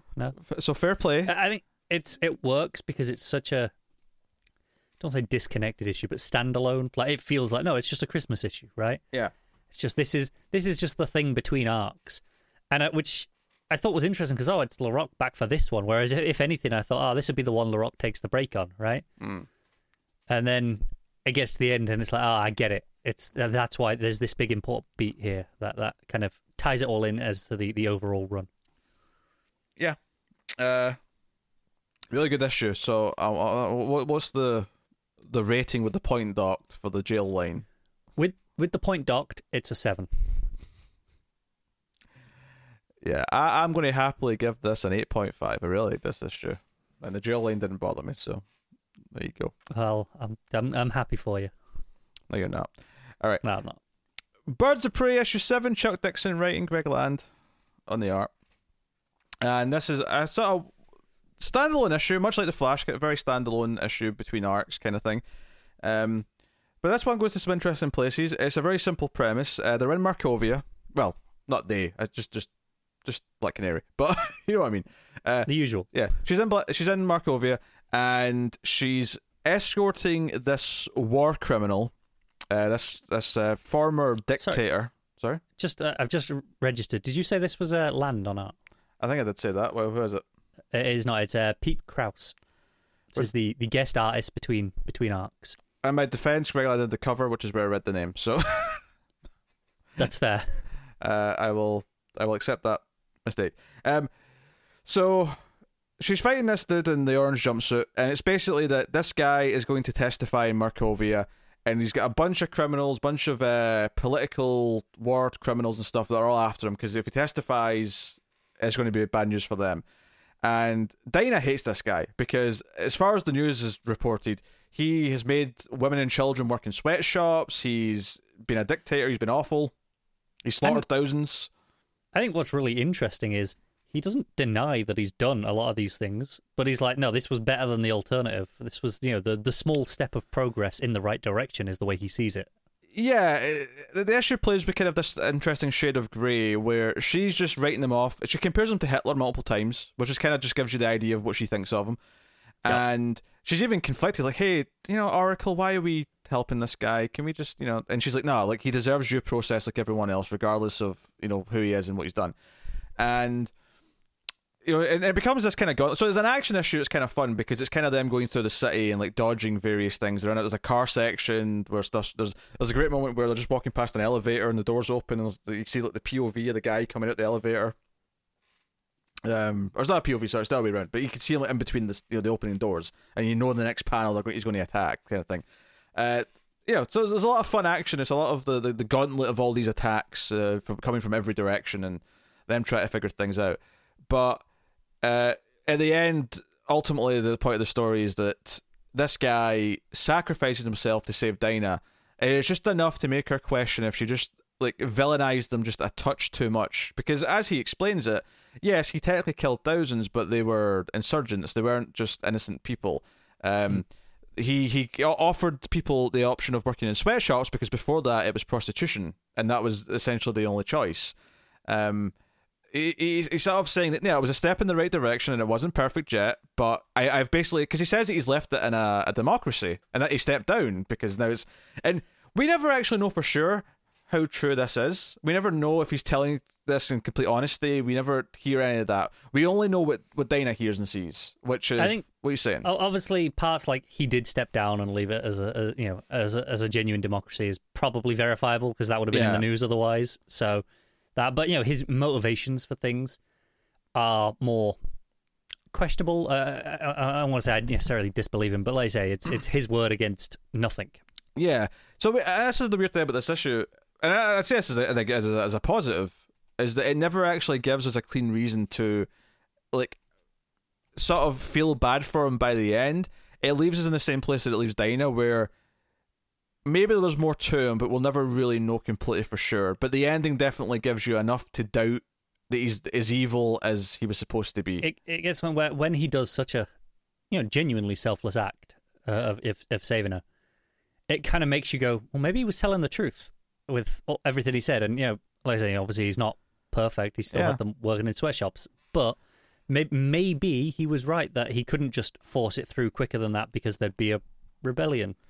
Yeah, or alternatively, maybe he is almost as bad as what they say he is, and he's just having like a moment of redemption, like towards the end. It's possible, yeah. Yeah, there's possibilities. But, clearly the issue is about Dinah being so, like, she's her mind is made up. She's painted this guy with a certain brush, and admittedly, I think when you have a figure like this who's been the leader of a country and has done all these atrocities that have been on the news, I think it's very hard to have any alternative opinion. You probably do think they're a complete scumbag, and I feel it would all be guilty of this. If we get to the point where we hear, oh, he's murdered thousands and he's got people working in sweatshops, and that's why this works, especially because Dinah is basically coming at this from the angle that all of us would, being, okay, this is what we see in the Western media interpretation of it, and bringing our values and ideals of what civilization is. This is what we assume how terrible he must be because of these things. Even if he's right and it is a step in the right direction for his country, it's not fast enough. It's still terrible by our standards. Yeah. So Beeb still talking to Babs, and I actually kind of thought that turned out to be Batman last issue, but I guess the person talking to her is still a separate thing from who's watching her. Because I think so, yeah. I'd always connected those in my mind before when it was a mystery. It's because they often played around the same points. Yeah. But Beeb's still talking to her and saying, hey, you should get away for a vacation. Europe's nice this time of year, and she starts laughing because, in Markovia, which I guess is in Eastern Europe. I always forget, but... It is, yeah. Yeah, I always just kind of think, oh, Markovia is somewhere on this side of the planet. I don't know. It's the Ovia. It just sounds, very. It's like definitely an ex-Soviet country, isn't it? It sounds like it. Yeah. Obviously, it's fictional, so that's why it's not like a, like when she started laughing, it took me a second to go, oh yeah, because Markovia is Europe. All right, fair. That's why it's funny. Yeah. I do think though that is probably my least favorite panel of the entire book. I think her face looks so weird with that laugh. I think that's fair. I think if you didn't have the laughing sound effect, I don't think I'd assume she was laughing there. You could have believed that she'd stepped on like a nail or something like that. Yeah, it looks more like a pain than a laugh. Yeah. And I get the irony that it's Oracle and she's in a wheelchair, but my point stands. Again, I didn't mean that. The last one was definitely... that was not intentional. That was not intentional. It's getting worse. Just shut up. There's a lot of pitfalls when it comes to using metaphors that relate to either walking, standing, or some such. There is a lot of them, yes. That's all I'm saying. I shall move on. Good. Before this gets worse. My father was in a wheelchair my entire childhood, right? I'm pretty easygoing when it comes to talking about wheelchairs in a light-hearted manner. No, I get it. So Yeah, I mean that's basically the issue. Some good sequences. When they're on the subway and she has to grab him, and the train's like whirling past him, and she's holding him against the wall. That's a good few panels, I thought, as far as action goes. Yeah, I think for the art, I think the action and the pacing is really solid, and it's quite dynamic. I think it does struggle with faces. I think especially the female faces, because I think he tends to look okay most of the time. I think Babs is the worst. But I think Dinah definitely has some moments where it's pretty rough. Yeah, it could be a strength and weaknesses thing with the artist more than anything. Yeah. Probably the other big moment is just before the ending, where some of the guys that have tried to kill him, our dictator dude manages to get a gun and he shoots one of them in the back, and Dinah yells out no, and it's a pretty dark moment. It's like, oh, he's got a gun there. What's he going to do? But he throws the gun down and says, no, I don't want to run off and not be taken. Like, I want to go and testify, or whatever the line is. He wants justice. He wants the justice. And he's sure that his courts will exonerate him. Yeah. Even if the world itself, has written him off, he's like, no, I didn't do anything wrong in the laws of my country. And that's what it gives us some nuance, is that him shooting this guy in the back is very dark, and he says that Westerners lack the backbone to do what needs to be done, and he was saying that earlier about just how he ran his country. But he's just this guy in the back, and Dinah's yelling no, and he goes, yeah, see, exactly, no backbone. And it does come off as kind of villainous. It's kind of like, well, even if you're technically right in some of what you've said about your country and how this is a step in the right direction, and that was the only way to sort of see it through and actually have genuine change, clearly this manner or this like attitude he has, that he has to have to maybe do that, has taken away that like an element of humanity where he is doing this and just shooting this guy in the back. So it's the sort of thing where even if you do sort of sympathize that maybe he's right about some things, it doesn't change the fact that he's had to become someone who is, I don't want to necessarily use the word evil necessarily, given that we're talking about shades of grey here, but something that we don't want to be, something that is less than ideal for life moving forward. So and maybe that's the idea as well, is that he is a necessary evil for the advancement and the world that he's building is a world he doesn't belong in, ultimately. Yeah, it's the idea that our civilizations didn't get to the point that we were then, immediately, and rushing, just because we've reached that point and other countries haven't, rushing them won't necessarily help. They've got to move at their pace too. Yes. Not that, Western countries are perfect by any means. No, not that we're in an amazing place right now. Just because the way you phrased it, I'm like, I don't want anyone to think that we're actually suggesting. No, I'm taking that as that is the point of view of the issue, is that Western civilization good, yes. This not good enough. That's the mindset of where it's at, and holding them to our standards is the way the issue is portraying it. Arguably some countries are in worse states, but I think the phrase "not good enough" certainly applies to everywhere, I think, pretty much. So, a solid issue, had a solid mission statement. It made Dinah have this moment of reflection at the end where she, she's kind of shaken by this experience and doesn't know how to feel about it. And I think it's effective in creating that murkiness. So, yeah, it's real solid. What are you giving it? I did notice at the end as well, though, it says Nightwing next time. I do. I actually, from the small amount of this I've read before, I actually remember the next issue very well. Oh, that's a good sign. Well, you know what I'm like with Dick Bab's romance. So, that's true. It's not my favourite. So it's always a solid, especially when it's done well. But it's hard not to remember the ending of the next issue, or something towards the end of the next issue. So it's very stylish. If this was a Dinah issue mainly, next issue is definitely a Babs. Not that Dinah won't be there. I'm sure Dinah will have a subplot, but she won't be the focus. Yeah, that's fair. All right, what are you giving this issue? I'm going to give it a 7. I think it's real solid. I'm happy to give it the 8. I like to quit, but GSA issue 16. Jeff Johns and David Goyer writing with Stephen Sadowski on the art. Although we should mention that we actually have a little bit extra before that. I'm not entirely sure which one this is from. There's a couple of things in the small text in the trade that says, there's a story from this and a story from that. I'm not sure which one it is. It's either from a Secret Files Origins thing or an 80-page thing. And if it's not from the 80-page thing, it might mean that we've got an 80-page issue at some point in the trade. I think even then it might just mean part of the 80-page. Yeah, it very well might mean that. So there is a little, but it is placed in the right place. I mean, I don't know about publication date, but I assume it also made sense there, because it does kind of lead in nicely to what the story and the issue itself is. So we did both read this extra little story. It's only what, 7 or 8 pages, maybe.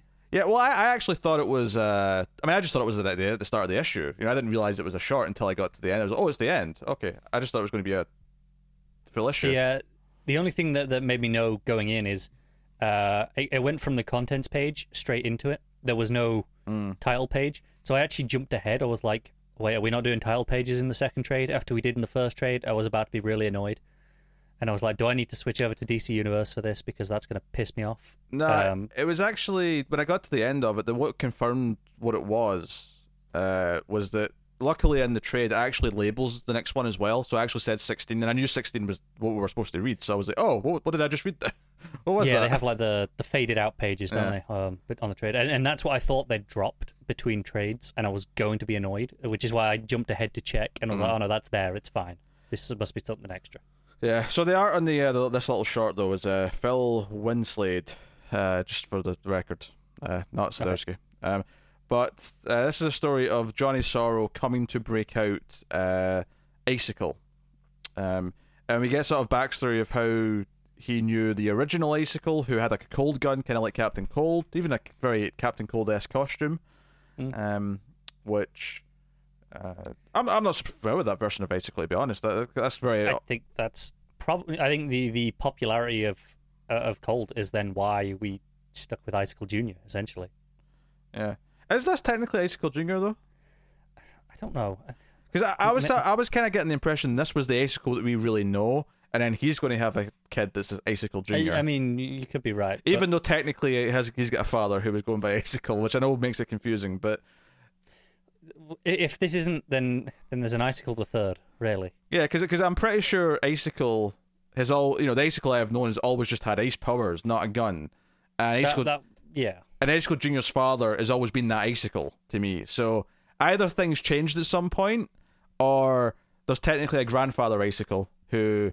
I mean, I love how it never actually explains. It just there's literally a dialogue bubble that says you inherited the powers of his gun. Do you want to explain that? Do you want to explain how he inherited powers from his gun? Johns don't got to explain shit. Did he have sex with the gun? Like, look, the best I've got for you is the gun lets off some sort of radiation. Sure. The constant usage affected his cells, and then he passed out. I would accept that if they said that, but it's the way it just very matter of fact. Johnny Sorrow just says you inherited the powers of his gun. It just happened. Yeah. Yes. Very odd. He reveals himself to the guard with his face, as Johnny Sorrow does. If you're not familiar with Johnny Sorrow, of course, we obviously mentioned him when he popped up, several issues ago, and in that one with Wildcat. But he has the mask. It's like a floating mask almost. But when he takes his mask away, he reveals whatever he looks like, and whoever looks at him goes mad and dies, basically. Pretty much. So, but no, we get the idea that Green Lantern, Alan Scott Green Lantern used to tangle with this original Icicle. But yeah, it's basically just him extending the offer to join this new Injustice Society, giving him his business card, and that's it. That's the whole thing. I mean, it was nice. It was nice to get a little context for one of these members. I wouldn't even have minded if they did a few more of these for all the other members, just to give you a little setup for each one. Yeah, I mean, it's fun. It's kind of like if you're not reading through the trades, you're not missing too much by not reading it. Nah. You don't feel like you're missing a ton. It's like it's nice that it's there, but it's definitely not essential. If you just went straight from 15 into 16, you'll be fine. Yeah, it's nice. It's it's a quick read as well. So I would never recommend skipping it. It's like, no, read it. Just there's no reason not to. Yeah, if you've got the trade and it's there, definitely read it. Yeah. So, but to get to issue 16 itself, which is the start of this Injustice Society story, this is a fantastic issue, and this is. Like, obviously, there's been some good stuff so far. I love the plane stuff, and I loved, obviously, that Wildcat issue was great, and some of the stuff setting up Sand and introducing the new characters. This is, I think, in my memory, where this run really starts to pop off, where we have the team kind of fully formed, and their team of villains. Because one of the things that I said I loved about that Wildcat issue is learning that, oh, wait, so Alan Scott Green Lantern had a nemesis who was made of wood called Blackbriar Thorn, and that was his nemesis. And learn about like these Golden Age characters and who their nemesis was, who we don't necessarily know from pop culture, who don't get brought up a whole lot. Same thing here with Jay's Reverse Flash. I mean, obviously he never called him that originally. That's how he describes him here. But he's like kind of a Reverse Flash is what he says. Yeah, he's that works. Yeah, called Rival, and we kind of so at the start of this issue, when there's like a speedster, with blue lightning running through and like killing various people across the country, I genuinely didn't know who it was going to be. And again, I have read some of this before, but it was a long time ago, so I'm just kind of like, And let's be honest, he's I won't say relatively forgettable speedster, but more just because we don't encounter him often, it wouldn't be someone you think of in the pantheon of DC speedsters. Yeah, so basically the Injustice Society kind of show up at all the various locations that the JSA are in. Dinah's having her first date with Dr. Midnight.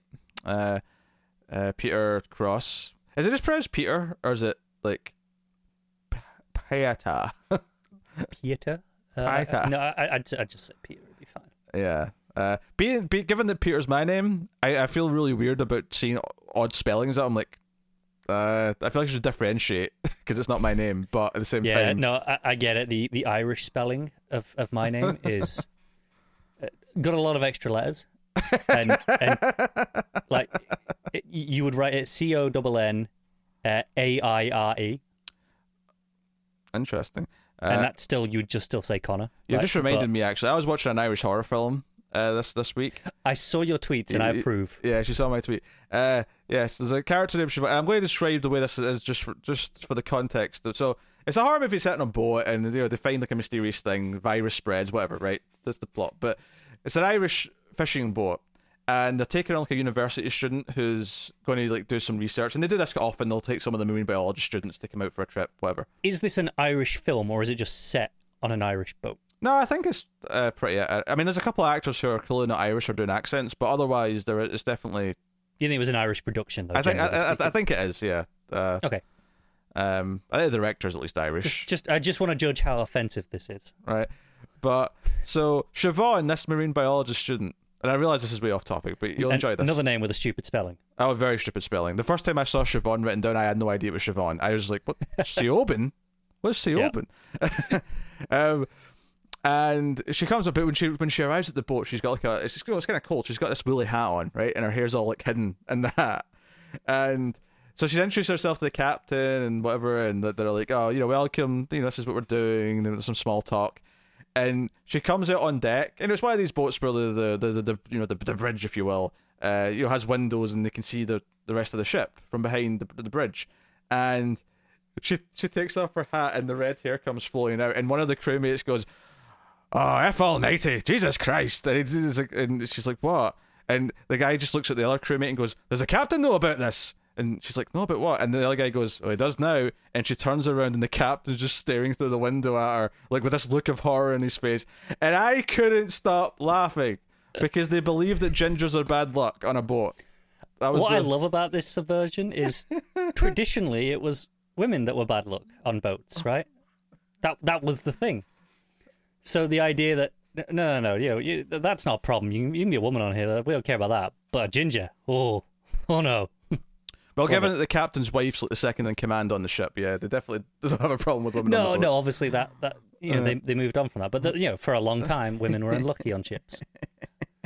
I think it was to do with the fact that all ships are women, so that's why they're all named after female names. So you couldn't have a woman on it because the ship would be jealous. Yeah. I think that's part of it. It's a whole thing. And to be fair, they did encounter something dangerous, and most of them died. So I mean, technically, she was bad luck. Maybe they were right. I'm just putting that out there. It did kind of technically happen. Anyway, back to JSA here. Right at the start. The film's called Sea Fever, by the way, just in case anyone wants to watch it. It's called Sea Fever. I did appreciate. I don't know who it was, but someone just saw your tweet and were like, "You watching Sea Fever?" Someone did. I knew what it was. So yeah, they're on a date. Dinah and Cross are on a date, and Count Vertigo shows up in a trench coat. He's very, very, very perverted. I mean, he's not actually do anything perverted, but he's very perverted. He's like, "Oh, I'm going to open my trench coat and reveal my costume." Like any other situation, this would be some dirty flasher. It's funny, the first time you see him, just where he's up at the table, like with the con, he looks like Constantine. It does a little bit, yeah. And then he's like, "It's me," and just starts zapping them with his powers. Yeah, because he knows who Dinah is. He's like, "Hey, I've tangled with your ex or whatever, or your dead boyfriend. Is he dead right now? I can't remember." Yeah. Well, I think that's. I think he is, but that's how he starts. He's like, "How's Ollie? Is he still dead?" I think he would have been about here. I think he comes back not long after this, though. Meanwhile, Wildcat and Sand are at the movies. They're watching Raging Bull. Wildcat's picking a fight with people behind him, but it turns out the people behind him are Killer Wasp and Geomancer. So again, they've been also ambushed on their little off-duty outing. And then the rest of the team are back. They're trying to deal with a speedster thing, but when Jay runs off to deal with Rival, when he realizes who it is, and he's probably going to go after Joan because it's a personal thing. Just before we get on there, when Jay's telling the story of who he is, I love the layouts here where it's all the you got Jay in the big circle panel on the top left, and then all the rest is separated with the lightning bolt border and him running through it. It's really good for just on a fundamental breakdown level. Yeah, it's good stuff. And Jay runs off, but he doesn't even have a chance to try and talk him out of it. He just speeds out because that's how he be. But right about then, that's when Icicle, Tigress, and Shiva show up for the remaining members of the team who are here, along with Thinker as well. Yes, it's an AI thing now. Yes, and Thinker's been like basically the reason why they know all their secrets and who they are is because he's been essentially in the computer and in the base's computer for months. Yep, gathering intel. And then they pull out Blackbriar Thorn. He's back. Well, yeah. Specifically, Tigress shoots Alan with a crossbow, but the bolt is actually made of Blackbriar Thorn's wood, and then Blackbriar Thorn kind of grows out of Alan's back, which is honestly quite delightful. They're trying to get to a safe room because Alan's down, he's injured. Stargirl's obviously still a bit of a rookie, so there's a lot of concern going on here as they're trying to deal with this. They do get to the safe room though. Terrific essentially makes the safe room be independent of the computer system, so that Thinker can't tinker with it or open doors or whatever. So they are effectively kind of cut off from everyone else. It's a smart plan. Eventually. Jay does get to Rival just before Joan's about to have it. The white picket fence literally kind of starts flying in the air. It's flying through. Good bit of the art there, I thought. But meanwhile, Canary and Dr. Midnight are there's actually kind of a kind of smirky joke here where they're like, okay, we have to suit up into our superhero costumes, and she's like, yeah, I've got mine, I always bring mine. And there's a moment where they're in like a dark room somewhere, and she realizes that she's changing. There's this sort of like green silhouette of her, seemingly topless, saying, wait a minute, you can see in the dark, you're not peeking, are you? And he's just got this grin in his face. He puts his hand up over his eyes like, no, never mind. No, there was no such thing. But of course, the art of her being in green is suggesting that that's what he sees in the dark, is he sees like green silhouettes of people.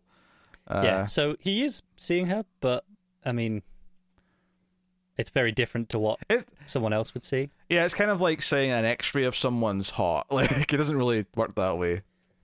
Yeah. You don't see an X-ray and go, oh, look at her inners. I hope not. But then again, if it does, you do you.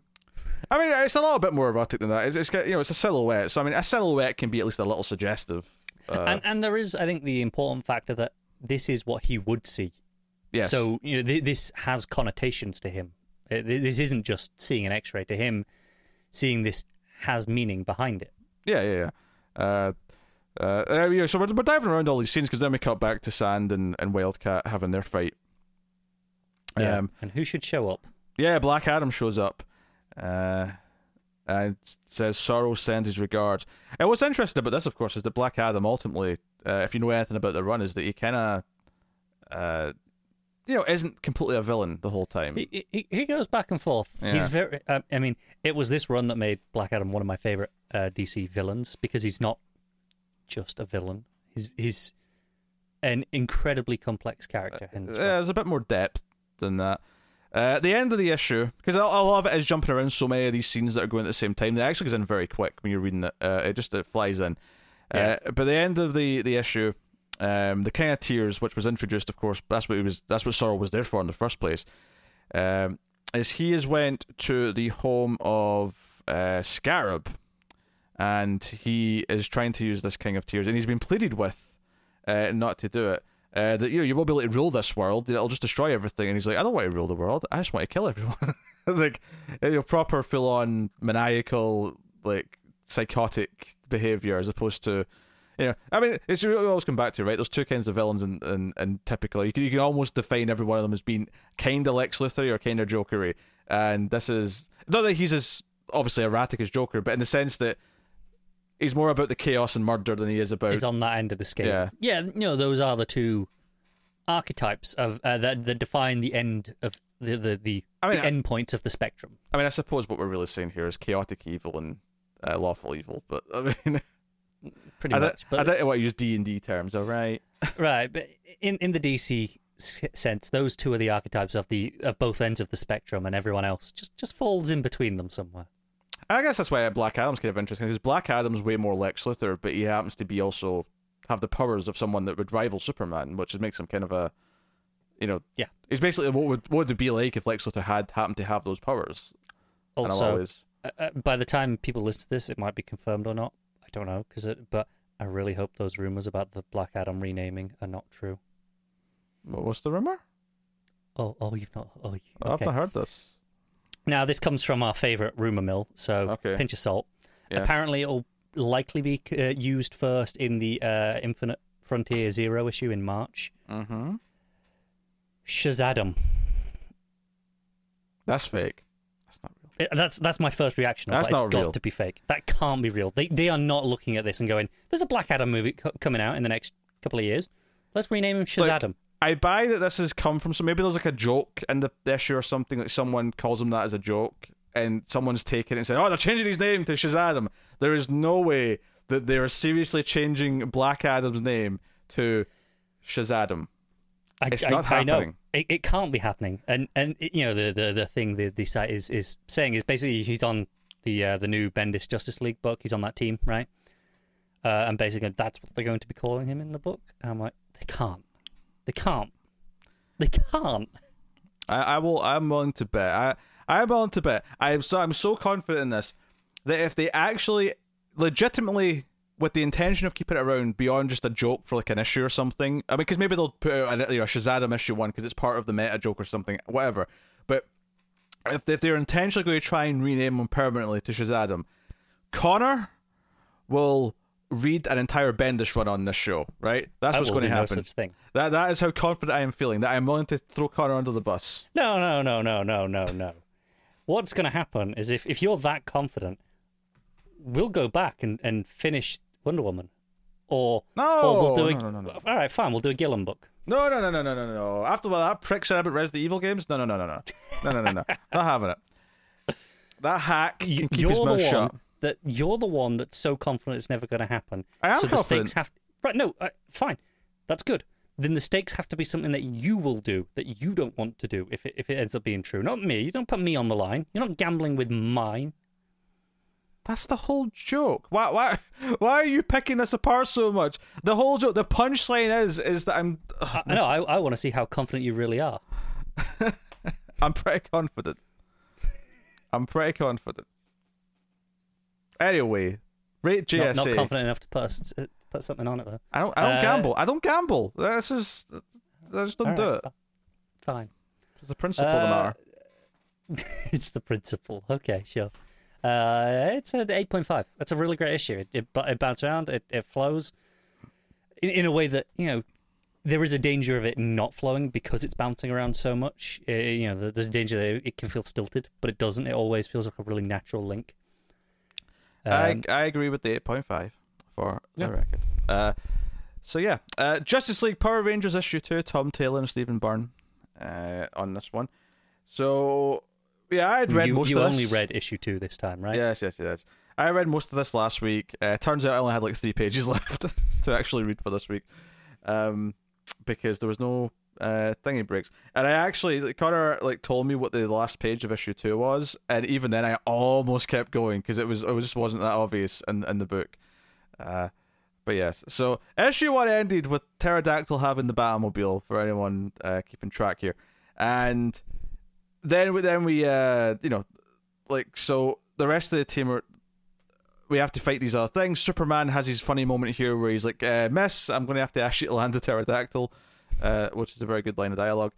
But we get a bit of the Justice League Power Rangers fight. We get Green Lantern, John Stewart, trying to like cage them calling their Zords to break the bubble. And even from the Justice League side, at this point already, they're acknowledging that I don't think they're actually evil. I don't think they know what Batman is. Yeah. They're like, let's take it easy on them. Let's not, go overboard. Yeah. So John just tries to contain them in a green bubble, and they're having none of it. Yeah. They call the Zords, and it's just so funny how everyone's Zord's crap versus the Dragon Zord. They're all cool enough, but it's like the Dragon Zord literally is designed to go toe to toe with a Megazord on his own. So I don't know. It's funny to me. I'm putting my Zord opinions out there.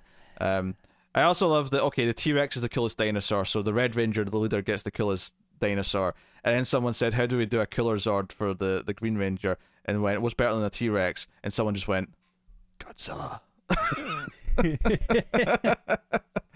So that's what we get. Pretty much. So yeah, some cool action with Green Lantern fighting some of the Zords. What I love here though is when the Red Ranger, again, the art here is glorious when Byrne with the T-Rex Zord, blasting things with its lasers and whatnot. But I love the Flash vibrating into the cockpit of the Zord. The panel above it, actually, of the Flash going through the legs and then up the tail. Yeah, no, it's just really well sequenced. But I love the Red Ranger being like, "What? What just happened? What's going on?" And it's just at this point where Superman breaks up the fight. It seems that with the help of the lasso and Kimberly, they've assessed that these are not threats, that we should all be playing nice. And it's a bit of a running joke in this issue that everyone's saying, "Yeah, we get it, Batman doesn't look a good guy," and it's like, why doesn't he smile? Good guy smile. It's all very weird. It is just poking fun at the idea of brooding Batman that we've had for decades now. And the cliffhanger at the end of this scene, of course, is, well, we can't just leave. We could just leave, but we can't because we brought through Zed, and like he's dangerous. We kind of feel responsible for that one. Yeah, which is where we cut to Zed, and this is a great little sequence here where he's landed somewhere. Like, he's on a different planet because there's these little aliens, and he's trying to talk to them, and they mention, what did they say? Please, Cam, don't draw attention to us. He will notice. So it's the idea that there's a figure that they're scared of, and then you see the shadow implying the scale, and it's just this moment where you say, "Oh, they're in a bottled city. This is like a Brainiac city." And sure enough, Zod. But this is the thing, Zed.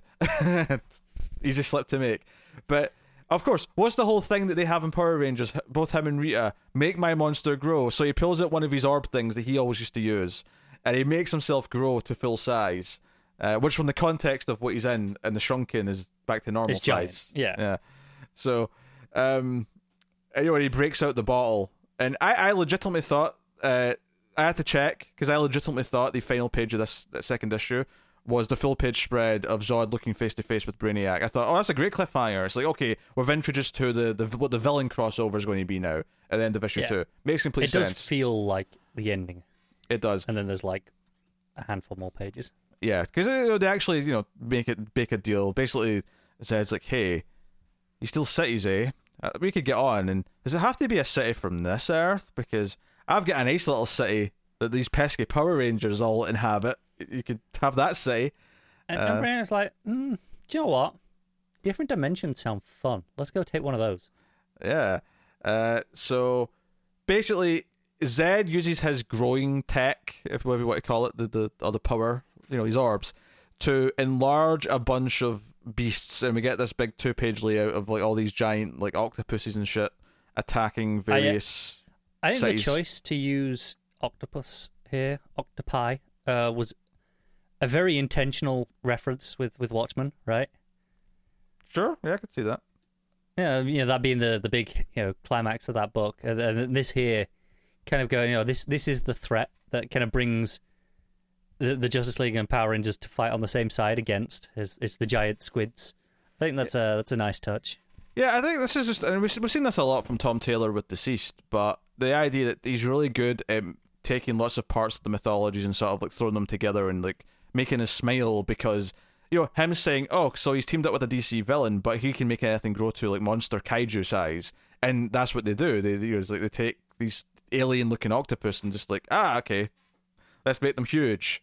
So it makes complete sense. So I'm excited to see what else he kind of mashes and mixes together, and you know, I mean, I you know, I've not read. I might have read issue 3 back when it came out. I can't really remember, but I definitely didn't read the back half of it. So I'm very curious to see if we end up with, like, you know, do the Justice League, you know, control some Zords at some point, or do we, you know, I don't know. Yeah, well, I mean, the last page of this is after that reveal of all the monsters. They're right.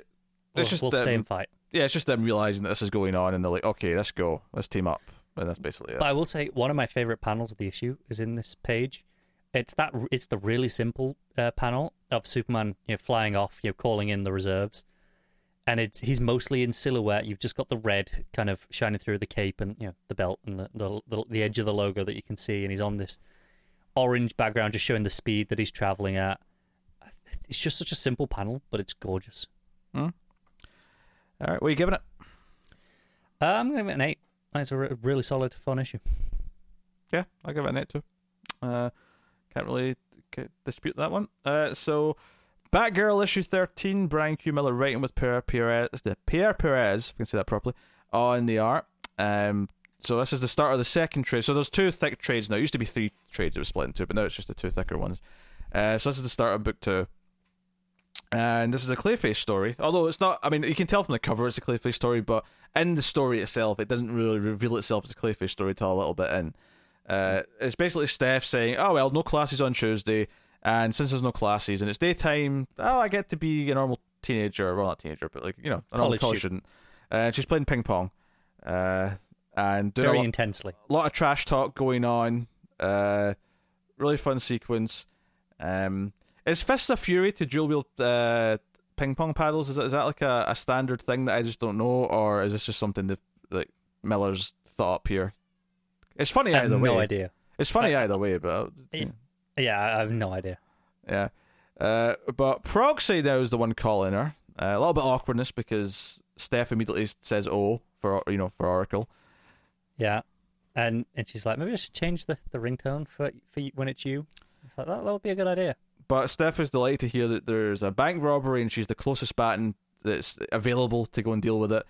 Wonderful bit of the art here, actually, is that the shadow on the path as she's running towards it is making that of a bat. It's just enough where I'm like, yeah, because it's her arm up and the hair's flowing. And, you know, I'm like, yeah, okay, it's just plausible enough that it could happen because it's not a neat shadow. Yeah. But it's just, you know, it's just nice. I always forget the cop's name that she's flirting with. Nick Gage, I believe. Nick Gage, yeah. Oh, Gage is there. I think it is Nick. I think you're probably right. But you know, there's a shootout going on. They're trying to deal with like whoever this is, because there's been actually it's not a bank robbery yet. Sorry, the bank robbery comes later. Right now, it's just someone's running because they've murdered their wife. But he ends up at a bank. But he's chasing the culprit, and then the culprit turns out to be Clayface, because great panel as well where he just fires his arms out. The clay arms. I mean, I love the first page where we cut to this. The first 2 panels where you've got, you know, on the megaphone being like, you know, right, let's take this easy, and then you just got the next panel of the gunshots and you know, him ducking behind the car and the megaphone flying off.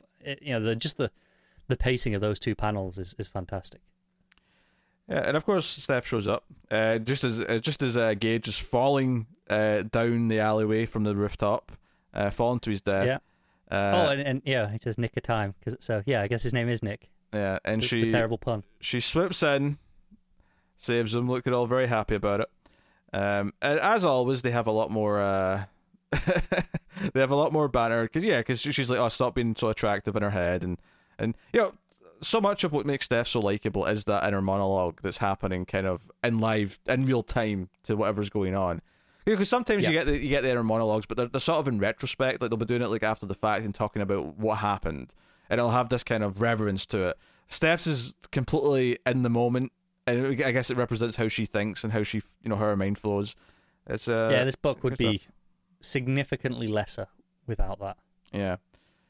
So, yes, and Proxy's giving her shit for flirting. Do you want a room? Over the comms. But she's like, hey, so he's went to a bank. She goes to the bank and says, okay, we don't know who he is. He could be anyone here. And she goes around and basically, everyone thinks she's robbing the place, which is another running joke in this issue. And she's like, I'm not robbing the place. Everyone calm down. Yeah. Even after she initiates the lockdown herself. Yeah, and she uses these goop grenades on all the guards to try and figure Gooperangs. Gooperangs, yes. How could I make that mistake? Give them their correct title. But it all kind of comes together because the woman that was murdered is the assistant manager, whoever of this bank, and apparently the staff saw her go downstairs to the vault, and she's like, okay, so that's where Clayface is. So she goes down. I actually do love the art here. I love the when Clayface looks over the shoulder, when he's still as this woman, but the face goes kind of evil. The eyes kind of okay, this is more than just this person. There's it's really good at showing that there's someone else underneath the and face. Then it does full head 180 in the next panel and starts to morph back into Clayface. Yeah, there's a lot of fun B-movie visuals with Clayface in this one, with the horror, which is nice. And it's not a horror story by any means, but they have a lot of fun with the ways. Just treat Clayface as a horror character. Yeah, it's good stuff. So of course, and I love the payoff to the robbing the bank joke, because when she gets blasted with clay into the lobby again of the bank, Gage is talking to one of the employees, and the first bubble on the page is him saying, "She wasn't trying to rob the bank. Where did she go?" Yeah, it's really good at running gag, and they do the whole cliche thing of okay, there's two Stephs. Clayface is turned into Steph. He doesn't know which one to shoot. And the real Steph is shoot me, and the idea being that it'll prove that I'm real because I'll bleed. Yeah, and a couple of things I really like here. One, when they both say shoot her at the same time, it's in the same lettering bubble, just with tails going to both of them. It's a nice touch. Yeah.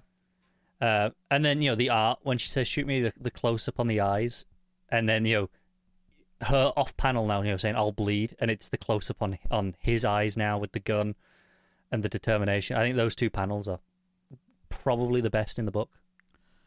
Yeah, I mean the bottom panel where the actual bullet hit on Clayface, the splat is just really well done. It's also just an intriguing visual because you could, if you made that splat red, it would look like a normal gunshot almost. It would just feel like a piece of art in maybe a slightly wacky violent book. But I loved it. All you've really done is made it a clay blood splat, and it just looks really added good. The sound effect. And added the sound effect. You wouldn't use splat. No, you wouldn't use splat. But again, the idea of showing that this is Steph, but the eyes, being pure white, and the expressions, okay, we can see that there's someone else underneath that. The art does a really good job of that, actually. So yeah, ultimately she uses water and her gooperangs to she freezes him. Freeze him, yeah. It's oh, there we go. Gage though refuses to high five her, which she's very upset about. I get it. Even after she's like, don't leave me hanging, he's still going, nope. Yep. And she's squeeing as well. Don't forget that. She squees. I did forgot that. Yes, because he says he trusts her for whatever reason. But yeah. She's like, don't you dare. Batgirls don't. And she's like, fine. But Squee. yeah, he was trying to get to a safety deposit box. That turns out to be what he was going after. And it turns out to be a photo of him and his wife. And for it was his safety deposit box, yes. as in Basil Karlo. Yeah, I mean he did murder someone to get access to it, so he's still definitely done some villainous stuff. But there's a sympathetic, twist to this towards the end. Right, there's the idea that he is trying to get something of his own. It wasn't like he was actually trying to rob the bank. Weirdly. Yeah, and the ending is really somber here, and kind of implies that Cage might have maybe he had a wife that died or something. He seems to kind of this hits him a little bit. Yeah, he's definitely got a history. Yeah, so we're kind of hinting what his past is. So it's doing some forward momentum stuff. That's the final page of the book, just him walking off into the not quite a sunset yet, but it's a low sun. Yeah, it's waning. Yes. No, the book's really fun. All the action with Clayface is super exciting. Steph's banter interactions with both Proxy and Gage are both fun per usual. The art, despite the fact that there's no Garbett is still really good. Perez pulling weight. Yeah, Perez has been sharing duty on the book for at least a good handful of issues. I think most of the Flood arc, if nothing else, and maybe something before that. So it doesn't feel like a drastic shift in what the book was or anything like that. It's this is an artist we've been familiar with. Yeah, it's a good time. Good time. So, and forgive me if I'm trying to disguise it in the middle of that sentence. Yeah, so it's a good solid issue. And next time you get the Supergirl team up, which I'm actually excited about.